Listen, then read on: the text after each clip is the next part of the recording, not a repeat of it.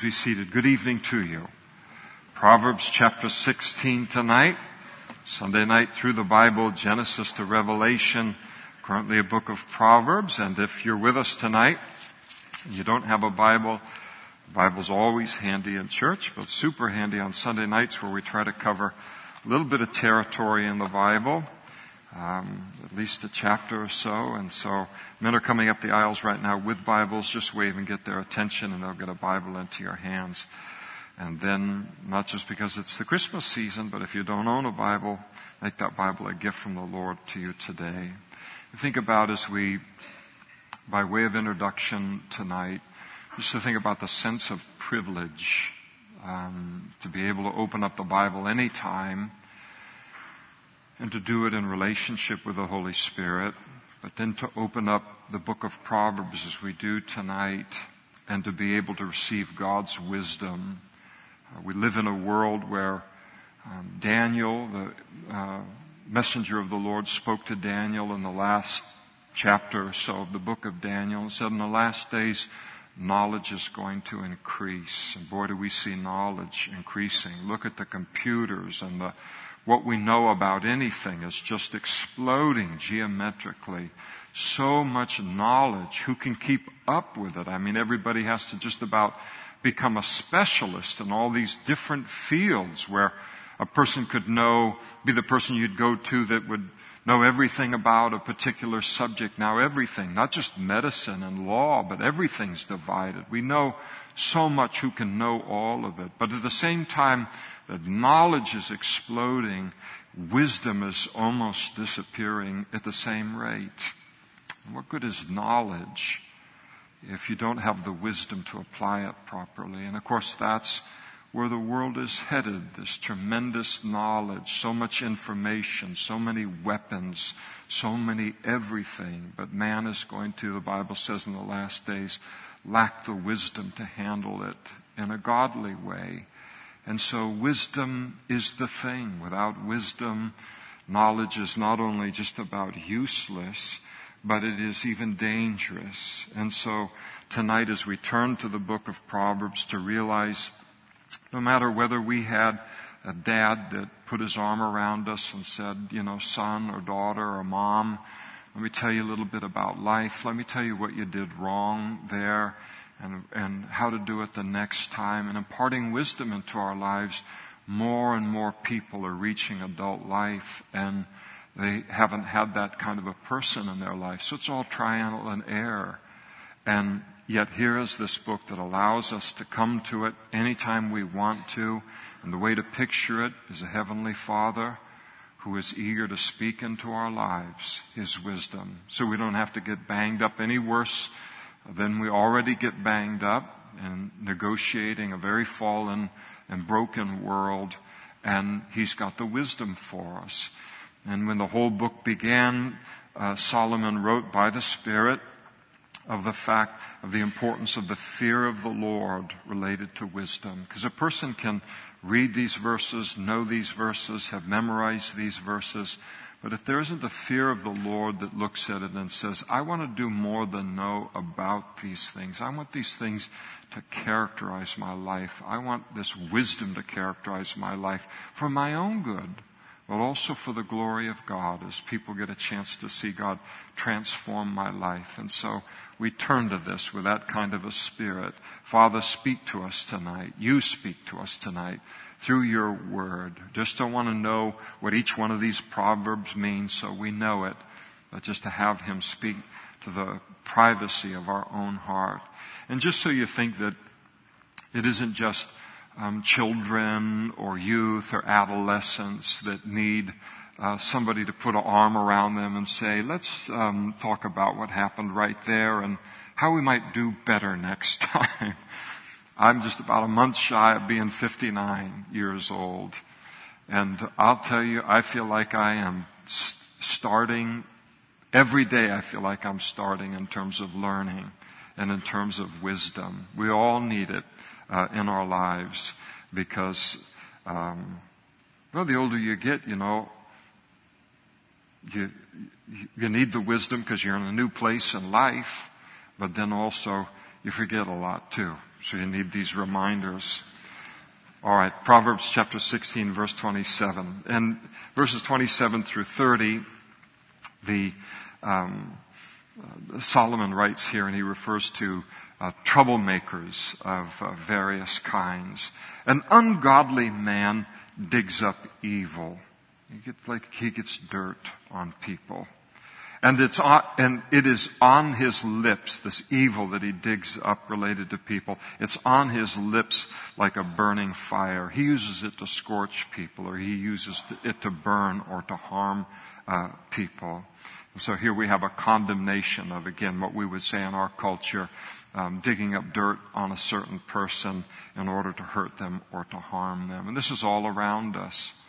It's a funny thing. You've got these different websites, and you've got different television shows that are given to gossip. They're given to slander. They're given to digging up secrets on the stars and putting them out there for everyone to hear.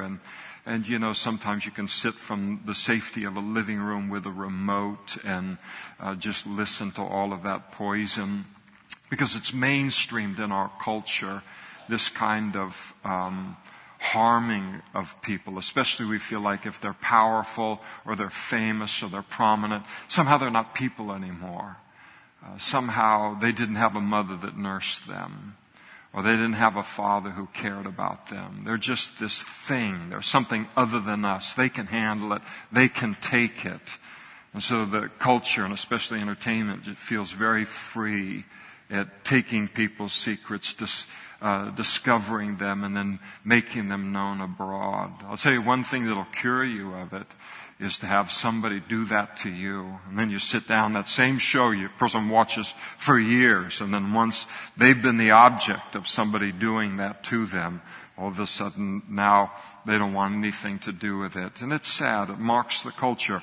But we should be aware of it, that this is something that God says, this is the actions of an ungodly human being, and we of course should refrain from it. Verse 28, a perverse man, and speaking of a man here, the perverse man specifically is one who distorts the truth. He's a liar. The perverse man sows strife, and a whisperer separates the best of friends. And so here we have a condemnation of the kind of person who deliberately distorts the truth in order to stir up trouble or to stir up distrust among people through gossip or through slander. And so something happens, they'll distort it, they'll make it worse than it is, or they want someone to fall out of favor with someone else so that they can then have that relationship with that person. This kind of thing that goes on, and other things like it. And they're trying to stir up trouble in people's lives through gossip or slander. And the Bible condemns it from one end of the book to the other. A violent man entices his neighbor and leads him in a way that is not good. And so here we have the condemnation of those who tempt other people into violence and a life of violence. And there are people like that where they are living a violent life. They're not content to live it on their own. They want to make disciples. They want to draw other people into that kind of a lifestyle. And so they will recruit others into the same life that they have. And of course, the great examples of that today are gangs, which are prolific in this city and in most medium to large cities in the United States of America. How do those things exist? How do those gangs enlarge, except that you have this kind of a person that God condemns, who is not only engaging in the life himself, but then he is very active in recruiting people into following him in that same kind of life. And it doesn't just refer to gangs, but really to all criminal behavior or wrongdoing. Verse 30, he winks his eye to devise perverse things. He purses his lips and brings about evil. And so this is the violent man. And so you have people, it's talking about a guy, winks his eyes, he's clever, he's working the thing. He takes someone that's innocent And he wants to draw him, say, into wrongdoing or into a life of crime or whatever it might be. So he's very crafty about it. He doesn't say, listen, here's what I want to do. I want to lead you into a life of crime, and so you can spend the very best years of your life in prison. He doesn't do that. The devil's never that clear. So he comes in and he just entices you a little bit. You come in here, become a part of what I'm about, and you get a little bit of this and you get a little bit of that. Never shows you the whole picture all at once. Very, very crafty in drawing people, luring them down that path, just one step at a time. You know, sometimes people are so crafty, they're so good at recruiting into evil, you wonder if they had just kind of put it to work for good as a headhunter, or to work for some other company, they'd probably rise to the top. And so there is this kind of person that takes kind of a natural talent and a natural gift, charisma and all of this kind of thing, but they take it to the dark side. Verse 31, the silver-haired head. Well, this must be something very, very good. It's talking about gray hair. Whether you allow... let's put it this way. Whether you have gray hair and everybody knows it, or you have gray hair and nobody else knows it. But you got to take out a second job to afford hiding that from the rest of us. Well, the Bible has a lot to say about silver hair, gray-haired head. The silver-haired head, and it indicates here a long life. It's a crown of glory. If, there's the big if, it is found in the way of righteousness. And so here's a proverb very needed in our culture, youth-oriented culture. Here's a proverb that honors old age. When that older person is growing as a saint and growing gray on the path of the Lord. And not every person gets better with age. They really don't. You know, the old saying where it talks about circumstances in life that you can hit, it's either going to make you bitter or better. And when you're younger, you talk about an event making you bitter or better. When you get a little bit older, you talk about life making you bitter or better. And you watch people who grow old. They either become bitter or they become better. And I'm not quoting like Joel Osteen or something on that. It was around long before him. But it is true. When somebody is walking on the path of the Lord, there is that crown, and that crown speaks of something that is a glory. It's just a beautiful thing in their life. And again, it's an attractive life, a life that's growing older and with the Lord and seeking righteousness and continuing to grow in the Lord. And again, I think I mentioned it last week. That kind of person is very attractive to me. You know, when you're in junior high, you don't walk up to like someone with silver hair. Silver hair, silver hair. So you don't walk up to them and say something. You're in junior high. You're not going to go talk to a person like that, unless you're an extraordinary youth. But boy, do you watch. Boy, do you watch. And especially if you come from a messed up place in life, boy, do you watch. And that life is attractive. You watch from a distance. You watch how people carry themselves, how they conduct themselves, the joy that they have, all of these things, and they're learning. And you'll never know that that's going on and it's making an impact, but it is. Great proverb encouraging growing older in the Lord. It's a blessing to the person, but also to those who witness that life. Verse 32, he who is slow to anger is better than the mighty, and he who rules his spirit than he who takes a city. So here's a proverb that emphasizes the importance of self-control. Well, that's a valuable thing, isn't it? So think about that self-control, spirit control for us as Christians, self-control. We live in a culture that has thrown off self-control, probably back in the 60s. If it feels good, do it. And then nobody told everybody that there's a hook to sin. You're free to make that choice to do what feels good but violates God's word. But once you do that 1 time, 2 times, 3 times, now the freedom is gone and all of that. Now there's a hook in all of it.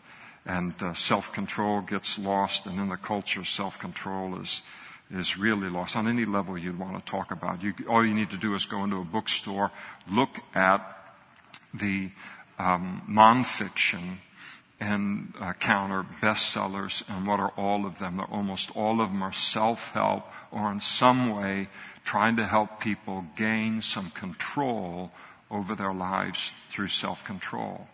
So self-control is a very, very valuable thing, and the Holy Spirit brings that into our lives. So this is emphasizing that, and that conquering oneself is harder, but it is also an even greater accomplishment than conquering a city, and the Holy Spirit will help us do that. You think about Alexander the Great, conquered the whole known world.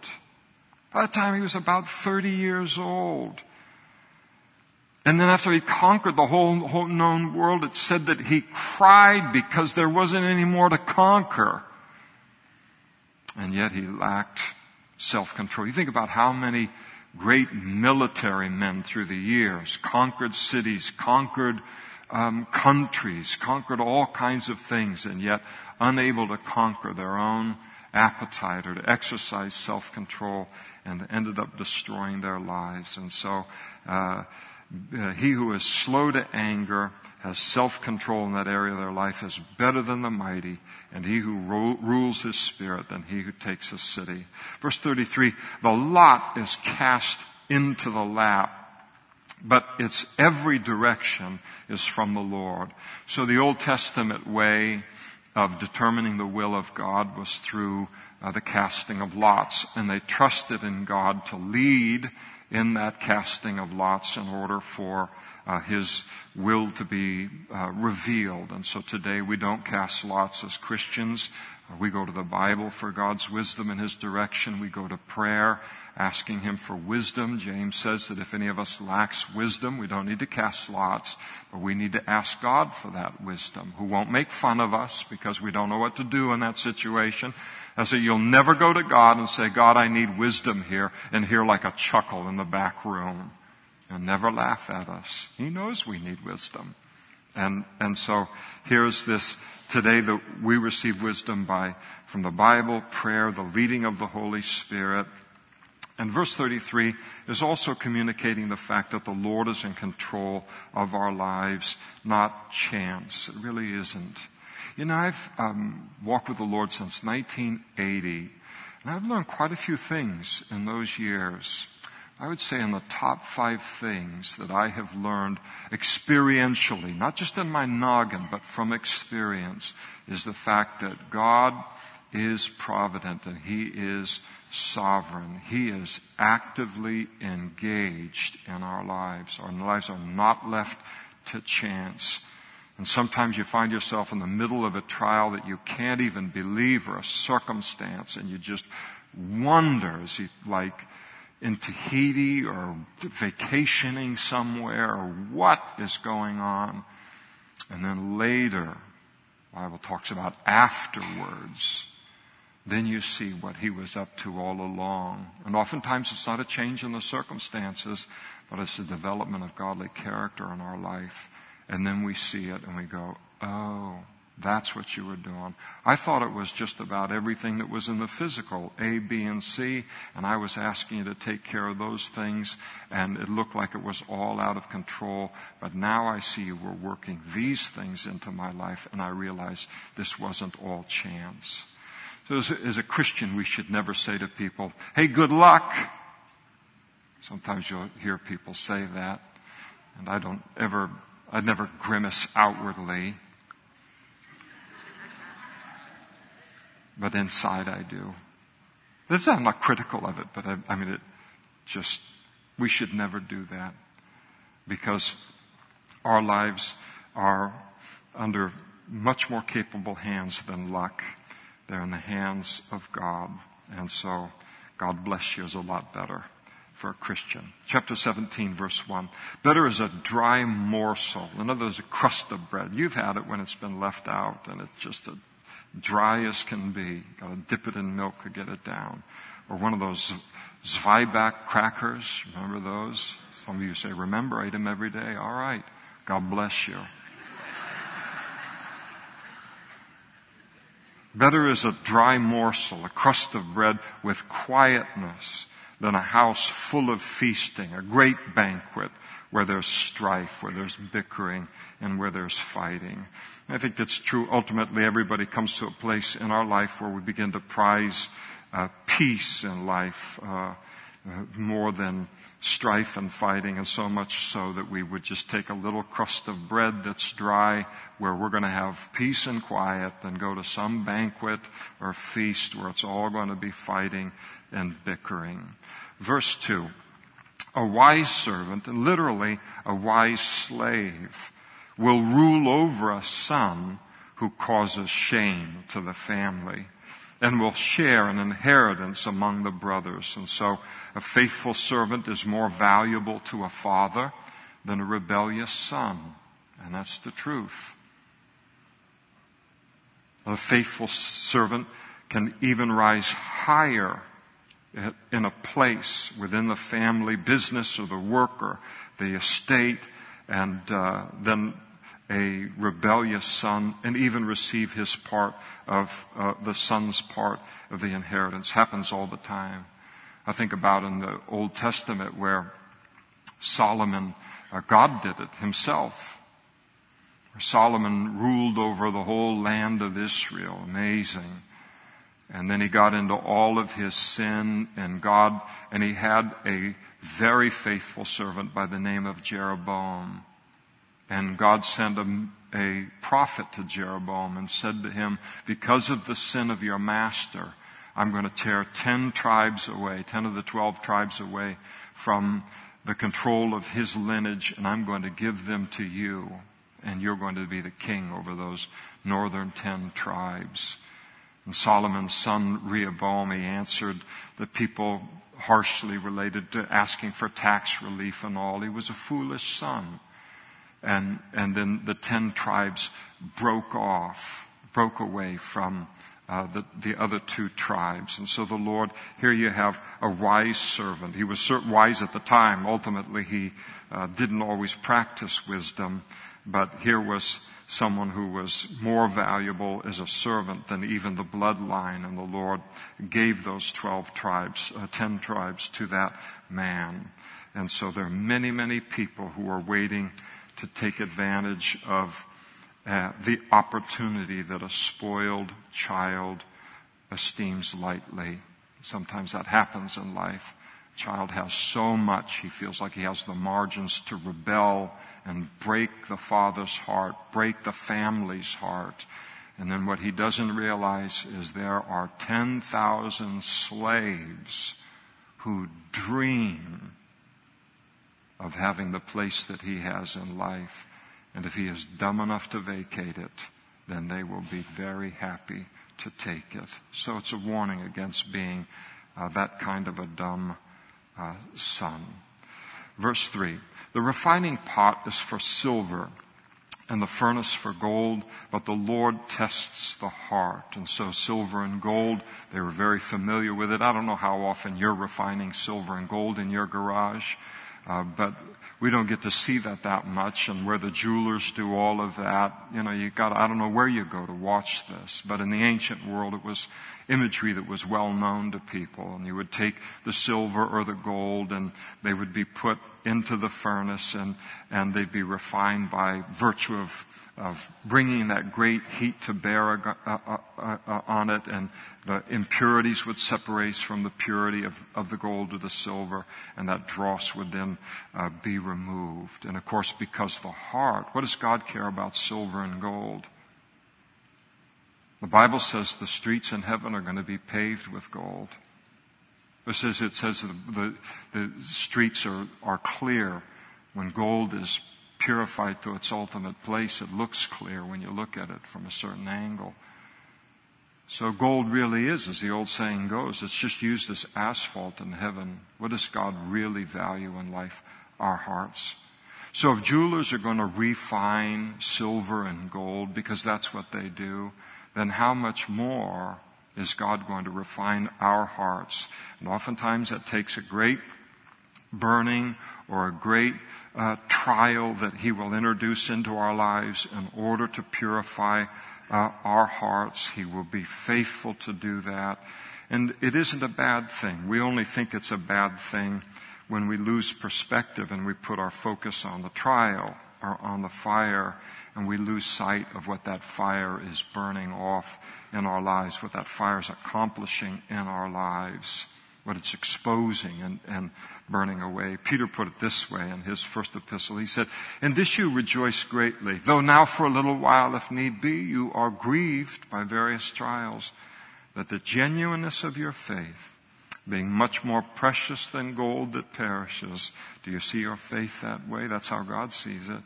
"Though it is tested by fire, may be found to praise, honor, and glory at the revelation of Jesus Christ when we see Him one day face to face." So this whole life that we're living right now is a preparation for that appointment. That's what it is. So we buy into all these different definitions of what life is about and all. God looks at our life and He says, here's what your life is all about. It is a preparation for one day when you stand before my Son, as you then make an entrance into heaven. And I want you to be properly prepared for that meeting so that you can hear that well done. And then God works in our lives, whatever is necessary, in order for that to happen in our future. And it's going to mean the Lord testing or refining our heart. An evildoer gives heed to false lips, and a liar eagerly to a spiteful tongue. Now, this is a very fascinating proverb, because here you have a proverb about the guilty listener. We've read so many proverbs that are about the guilty speaker. But the guilty speaker or the ungodly speaker wouldn't get any traction at all unless they had listeners, unless they had hearers. They wouldn't be able to do any damage unless there were people that were willing to listen to their lies and the spite that is coming out of their tongues. And so the proverb tells us that it is evil to enjoy lies and to swallow lies that are being spoken about another person. And it is only evil within me that likes to hear such lies and then chooses to believe them. I'd like to say that I've never enjoyed a lie that I heard about another person, but I have. I might not have known that it was a lie at the time, or I might have known that it was a variation on the facts. But there's something about our hearts that likes that, and we need a warning against it. Oh, I'm not talking about since I've become a Christian. Way before that. Talks about the fact that a liar loves to listen to a tongue that's used to hurt or destroy other people. And so you've got the picture here as eagerly as a righteous listener listens to righteousness being spoken from a wise person, the liar is just as great a student to listen to lies and to listen to what is spiteful or does harm to people's name and to their reputation. And so who we listen to, what we listen to, says an awful lot about us. And again, there is so much today that is in the media, that is in newspapers, that is in online and all, that is just filled with lies. Lying is mainstream today. And people love to hear lies. Politically, people on the left love to hear lies about people on the right. People on the right love to hear lies about people on the left. There's just something about the flesh that likes all of that, not just in the political realm, but everywhere. But it is a very poor reflection upon us if we're that kind of person. The proverb warns against it. He who mocks the poor reproaches his maker, and he who is glad at calamity will not go unpunished. And again, here we have God's protection of the poor. God defends the poor from one end of the book to the other. Jesus said, the poor you'll have with you always. That told us that communism wasn't going to work and will not work. The poor you'll have with you always. And the Lord loves the poor. And to mock a person and to mock the poor for simply being poor is just one of the ugliest expressions of pride. Because it is to forget that God created that person as much as he ever created you or me. And God loves that person as much as he loves you and loves me. And I would never say that God makes a person poor or this, but there's a lot of people who choose different places in life for God's glory. I don't know of any rich missionaries. If you know of any, you can send me the website. Every missionary that I know is always fighting to get their support up to 80%, much less 100%. You say, why would they choose to live? I mean, sometimes they're in the poorest countries in the whole world, and they still can't get supported on that level. And why would they do that? Why would they choose to live a life of poverty and all? They do it just to glorify the Lord, be obedient to the Lord. And there are other people in life where, there's certain things today in the age that we live in where certain skills and certain abilities are highly rewarded, unfairly rewarded, in my opinion. And then other skills and abilities that people have might have been massively rewarded 200 or 300 years ago, but now there is no financial reward for it. I think about people that work in the whole financial field, the Wall Street, the investment, the whole deal like this and all. These folks that are good at it, they have a gift. I'm not saying that they ought not to be able to earn their money. But I mean, to be able to take in an instant, have this kind of an insight, this kind of an ability to see this thing coming here, to move this, and instantly you've made $250 million. And then this guy over here, who is maintaining the machines in the hospital that keep that person alive once they land in that hospital, it's all upside down. God looks at people as individuals. He doesn't look at them in terms of income. He doesn't look at terms of what the culture rewards or doesn't reward. It's a terrible thing. I'm probably going to stop and talk about that every single time we get to it. We've got a funny thing going on in our culture because we have developed in the past a welfare state where people have chosen not to work and to get something for nothing. But that's drying up, and that will continue to dry up. In the Old Testament, when it talks about the poor, it's talking about the working poor. There was no Social Security. You worked or you didn't eat. That's the way that it was. And when people are hustling and people are trying, and yet they are in a place of living a life of poverty as a result of it, for whatever the circumstances are, none of us should ever, ever, ever look down on the poor for that reason. Never make fun of the poor. They have a very, very special place in the heart of God. The second part of that verse, the Holy Spirit is declaring that it's just as bad when people gloat or they rejoice over the misfortunes of others. God says, well, if you're that kind of person, then misfortune will come your own way as well.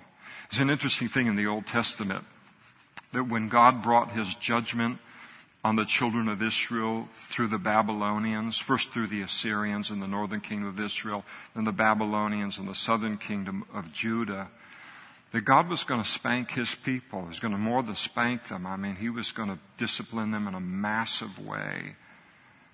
And they disobeyed him, and he was going to purify them, and he was going to chasten them. And the problem is that when he did that to his people, the surrounding nations began to pile on to the spanking that God was giving to his people. The Edomites and the other surrounding nations, they began to come in, strip the wealth away from the children of Israel. They began to dance. They began to laugh. They began to party at the fall of the Jews. And then God spends his time in the prophets speaking to them and saying, because you did that, because you danced on the graves of my people, this was between me and them, I'm going to bring judgment on you. And he proceeded to bring the Babylonians on them as well. It's so important. It's interesting to realize that the children of Israel deserved the chastening that they received, the hardship that they received. But even when we hear about that in another person's life, we should never look at that and say, well, good, they got exactly what they deserved. That's arrogance. And that's pride, and God notices it. It's a thing to look at it and say, it's a fearful thing to fall in the hands of the living God, and I'm going to keep my mouth shut and stay out of it and go about my own business. And so the importance of viewing things in that way. Verse 6, children's children are the crown of old men, and the glory of children is their father. So grandchildren are a crown, and a crown speaks of beauty. It speaks of blessing. Grandchildren bring great beauty into the life of a grandparent, great blessing into the life of a grandparent. And the second half of the verse speaks of the fact that children should be able to be proud of their parents. Isn't that a wonderful thing for God to put in his word? Just let that sit on our hearts, no matter what our age is. Those of us who have children, however old they are, however young they are, the children should be able to be proud of their parents. And so what the Lord is speaking here in this proverb is that each generation within a family is to take pride in the other generation and look to bless every generation, and look out for them. So God doesn't know anything about this generation gap. That's a Western phenomenon. A family was a family. From the patriarch who might be 95 to the baby that was born 1 week earlier. That was one family. That's how things were looked at. We may be headed back toward that, away from our independence and our individuality that we have that's so strong in this culture, because there's a security for one another in that family unit that we've tried to cast off. But maybe even the United States of America isn't rich enough to provide what only a family can to people. And so, but here is this, no generation gaps in terms of how God wants family to be done. It's to be one for all and all for one. And it's a beautiful family that operates that way.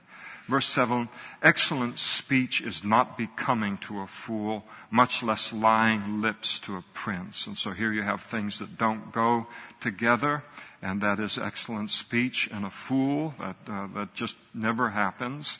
And lying lips should never go together with a prince, and it's inappropriate, and so things that shouldn't go together. Verse 8, a present, King James Version translates it bribe, which is accurate. A present or a bribe is a precious stone in the eyes of the possessor. Wherever he turns, he prospers. And so this verse is not an encouragement to bribery, but it speaks of a bribe from the giver's perspective. To give a bribe or to give a gift, it opens up a lot of doors. It always has. Somebody could say, well, that gift worked like a charm. It got me in where I wouldn't have otherwise been able to get into. And so bribes are effective. It doesn't mean that God approves of bribes, just stating a fact here. And later on in verse 23, God's view of a bribe comes out where he condemns it. Verse 9, he who covers a transgression, and this is the idea of a sin that's been committed against us.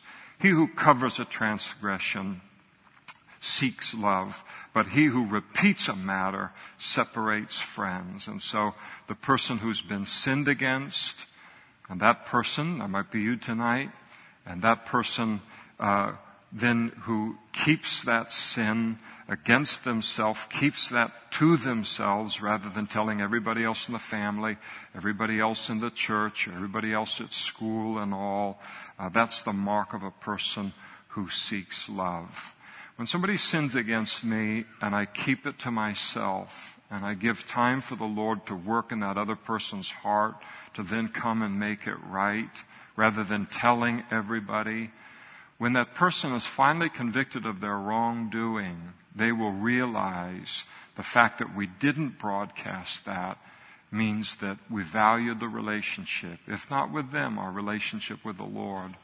That we valued the relationship, we loved them enough, we wanted reconciliation enough that we didn't go out and do further damage to the relationship. They sinned against me, so now I'm going to sin against them by slandering them or gossiping related to them. And of course, to cover a transgression is to be like the Lord. The Lord keeps our sin just as private as he possibly can while he deals with it. What if the Lord just went to everybody the moment we sinned? Hey, did you hear about who would want to become a Christian if that's the way that God was? The moment we sin, boy, boom, he tells 5 people right in your family or in the church. And he doesn't do that, does he? Not at all. He keeps it quiet. Just between you and him. And then he works and he works and he works to bring conviction. And then he brings the conviction. And we realize the fact that you didn't share that all over the place means that you love me and that you value the relationship. And we love him all the more for it. And so to be that way is to be like God. And it is to be like how God deals with us all of the time. And so the second half of the proverb talks about the fact that most of the damage that gets done in a relationship isn't done by the original sin that was done against the first person.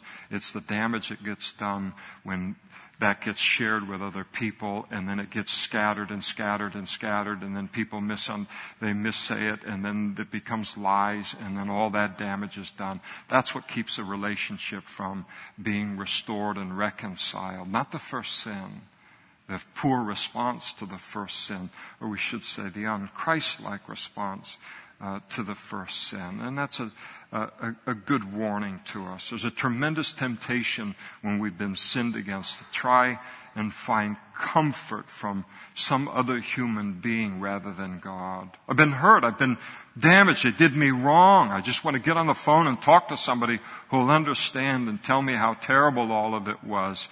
I'll tell you, it's tough to find confidential people in the world, even in the body of Christ, on those things. They got to write on their blog before they go to sleep. It's all over the world. The damage gets done in that kind of place. We have this great temptation to share it, and rather than take it to the Lord, give it time and let the Lord work it out. People will respect us so much more when we do. Rebuke is more effective for a wise man than 100 blows on a fool. And so the idea is that the wiser a person is, the less severe the chastening or the punishment needs to be to get through to them. The wise man, you just rebuke him, and he receives the rebuke, and he accepts that. I was watching a little bit of the 49er game today, and they won, by the way. Oh, I shouldn't have told you that. I might have taped it and listened to it later. So you forgive me. Remember the previous verse? You forgive me on that. I was quick to repent. But one of the Buccaneers made you might have seen it, just a terrible play where he fumbled the ball and Kendall Hunter. Oh, I know all their names. Kendall Hunter grabs the ball and he's in the, for a touchdown and all. The next scene is the coach is talking to that player on the sideline. I tell you, a picture's worth 1,000 words. That man, he's a grown man listening to that coach. It's being broadcast all over the world, on television. And it's like, yes, sir, yes, sir. I mean, he's listening exactly to what's being said. That's a wise man. That's a wise football player. And whatever he's making per year, I'll tell you, for the right kind of heart that watched that was its own sermon. I have immense respect for him. And then the fool, you can hit him 100 times with a belt or whip or whatever you want, and nothing will get through to him because everybody else is wrong and he's always right. And even though his life is a disaster in every direction. Verse 11, an evil man seeks only rebellion, and therefore a cruel messenger will be sent against him. And so this speaks of a man who is rebellious against authority. There's a lot of rebellion against authority that goes on today. And the second half of the verse is very poetic, very strong. Therefore, a cruel messenger will be sent against him. That's another term for law enforcement. So, a person who's naturally rebellious against authority, an arrest by a merciless messenger, merciless law enforcement officer is in his future. And that's the truth. Let a man meet a bear robbed of her cubs. What could be worse than that? That's supposed to be like one of the most dangerous things to run into in the wild is a mama bear that's been robbed of her cubs. You don't want that to happen. So nothing could be worse than that. Oh, yes, there is something worse than that. Running into a fool in his folly.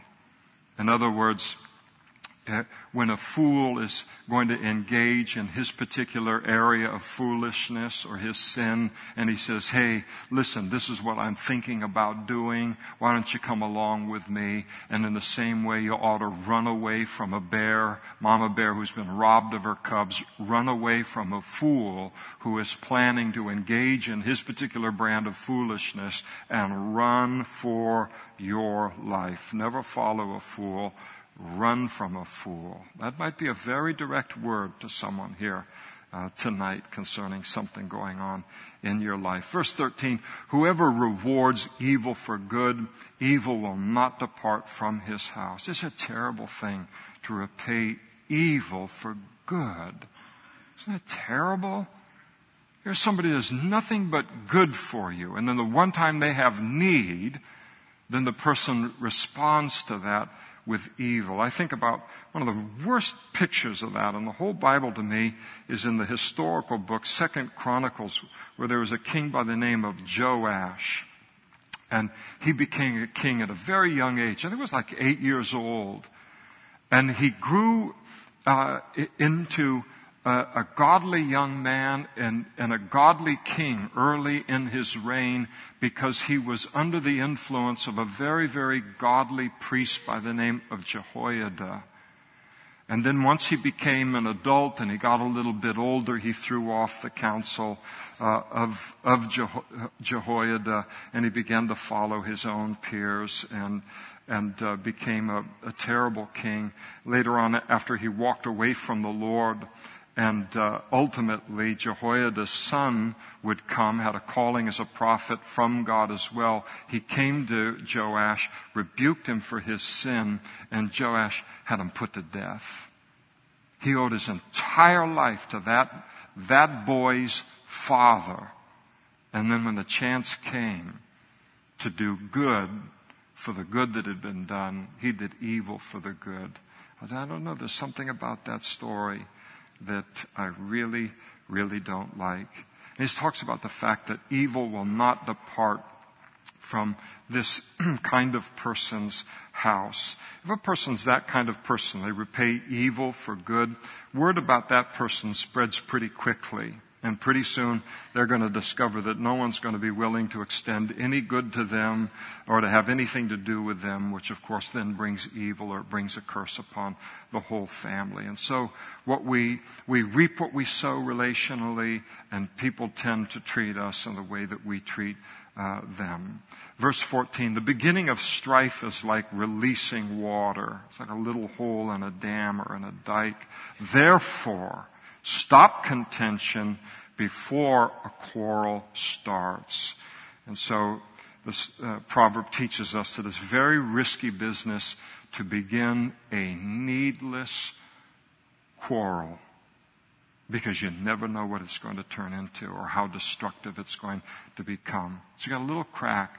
Remember was it the little Dutch boy or whatever that had his finger in the crack of the dike, and it's cracking and all, and he's stopping the whole thing from giving way.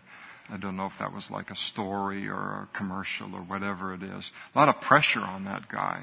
Hope somebody was bringing him meals. Red Bull or something, I don't know. 8-hour energy or something. But he's got that little hole, and the recognition that a little hole, pull your finger out of there, the water starts to run, it opens up, and the whole dike goes. And we see the same thing, the same danger with levees and dams and that kind of thing. Just a little tiny weakness right there. But once it starts, that water starts to flow through, now you lose control, and now it can become an absolute disaster. And it's the same thing that can happen with a quarrel. Sometimes people who are quarrelsome, or even if we're not quarrelsome by nature, by sin nature, we can have a temptation related to it. We say, I'm going to pick a quarrel related to this little issue that happened right here. The Proverbs says, you better be careful. How often have you begun a quarrel with somebody else? Maybe a husband, maybe a wife, maybe with another person. And you thought, I'll just start this quarrel. I'll get this off my chest. I'll just say to them. And then 3 hours later, you say, I wish I'd have never said a word. Because where that went and how destructive it became is a horrible thing. And it happens all of the time. And so we want to watch that and be careful of that. Wisdom tells us not to start any quarrels unnecessarily. Stop the contention before the quarrel starts. There's no need to quarrel when we have an option. And the option is to sit down and maturely address the issue. Solution-oriented conversation. For this is what's going on. Now, how can we come together and make this happen? And nowhere is that more important than, it's important everywhere in life, but nowhere is that more important than in a marriage. And that's why the Apostle Paul, when he wrote, and writing to the Ephesians, he said, be ye angry and sin not. And then he said, do not let the sun go down on your wrath. Solve those issues that are going on in a constructive way on a daily basis before you go to bed. So you don't go to bed with it and it festers, and then it festers for a week, and then it festers for a month, and then all of a sudden somebody says something, and then all of this comes out, and the dam breaks loose, and the damage that's done to the marriage is terrible. And it's really true of any relationship. And so best to stop the contention before a quarrel starts, and that is by constructively addressing it. And a very, very good instruction and warning against starting needless arguments.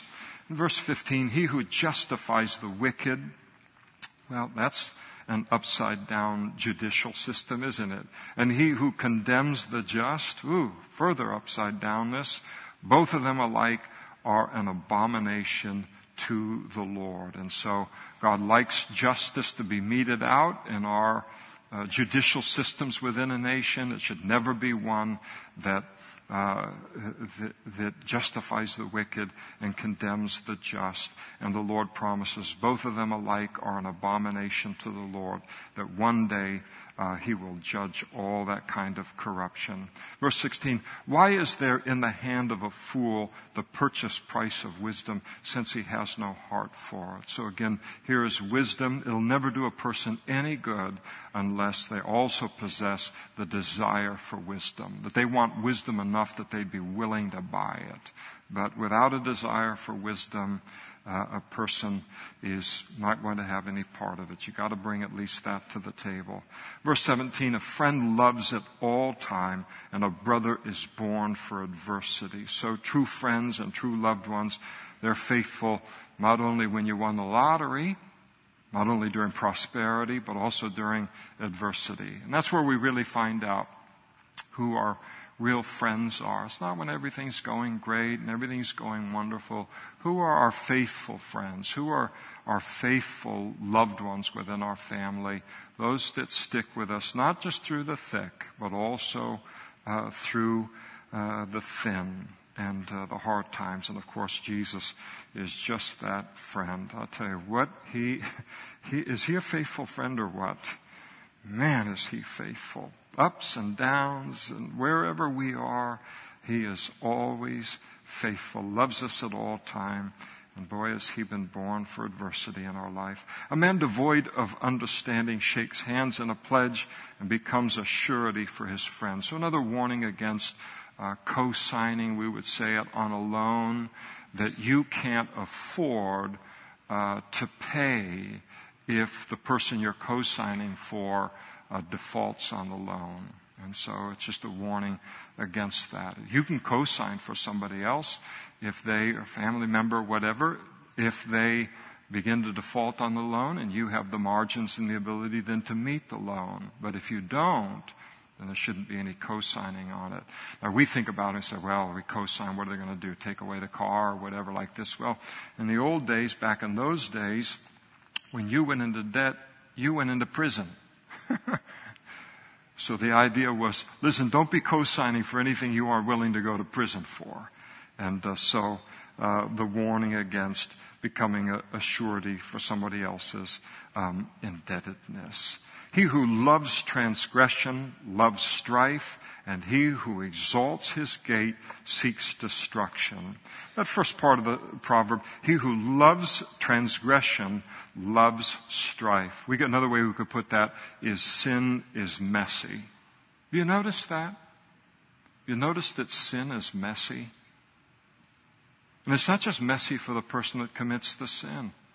It's messy for everyone they know. It complicates life so much.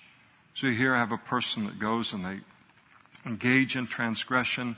They get into difficulty in life. They choose to walk away from the Lord. They make these disastrous decisions, and then everything blows up in their face. And then they come back to you and they want to something from you, or they want you to fix the whole thing, or they want you to compromise your standard in some way in order to bail them out of something. And you just look at it and you say, sin is messy, and I can't solve that for you.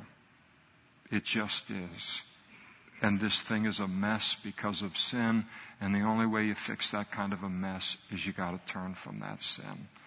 But sin is messy and it's hard for everyone, not just the person who commits the sin, but everyone else. That second part, he who exalts his gate seeks destruction. And this refers to the kind of person who builds their house on a high place. You can build your house on the hills or wherever you want to build your house. You're free to do that. But here's the condemnation of building a house on a high place. Israel had a lot of mountains and hills and those kind of things. So building a house higher than your neighbors as a demonstration of your superiority. Or to build a gate, as it talks about here, who exalts his gate seeks destruction. So here you are, you live on a street where everybody's got these normal kind of gates into their house, and then they would have courtyards in the back. That's the Middle Eastern architecture. And so everybody's got like these uniform gates in the neighborhood. Everybody's middle class, and these are the gates that they're selling at Home Depot, so everybody's got them. And then one day you wake up and a guy's got a gate in front of his house that's like 3 times the size of his house.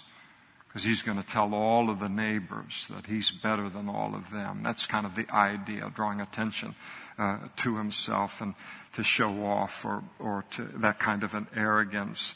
And when a person does that kind of thing, he says he seeks destruction. In other words, that kind of person is going to get trouble from those that he's putting down by building his gate so high.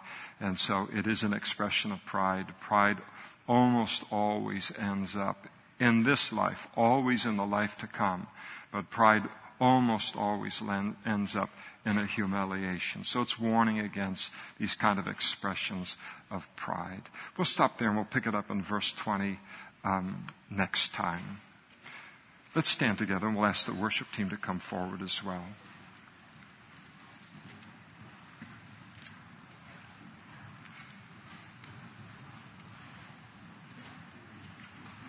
So many nuggets, so many different things that get addressed. I mean, never a dull moment in the book of Proverbs.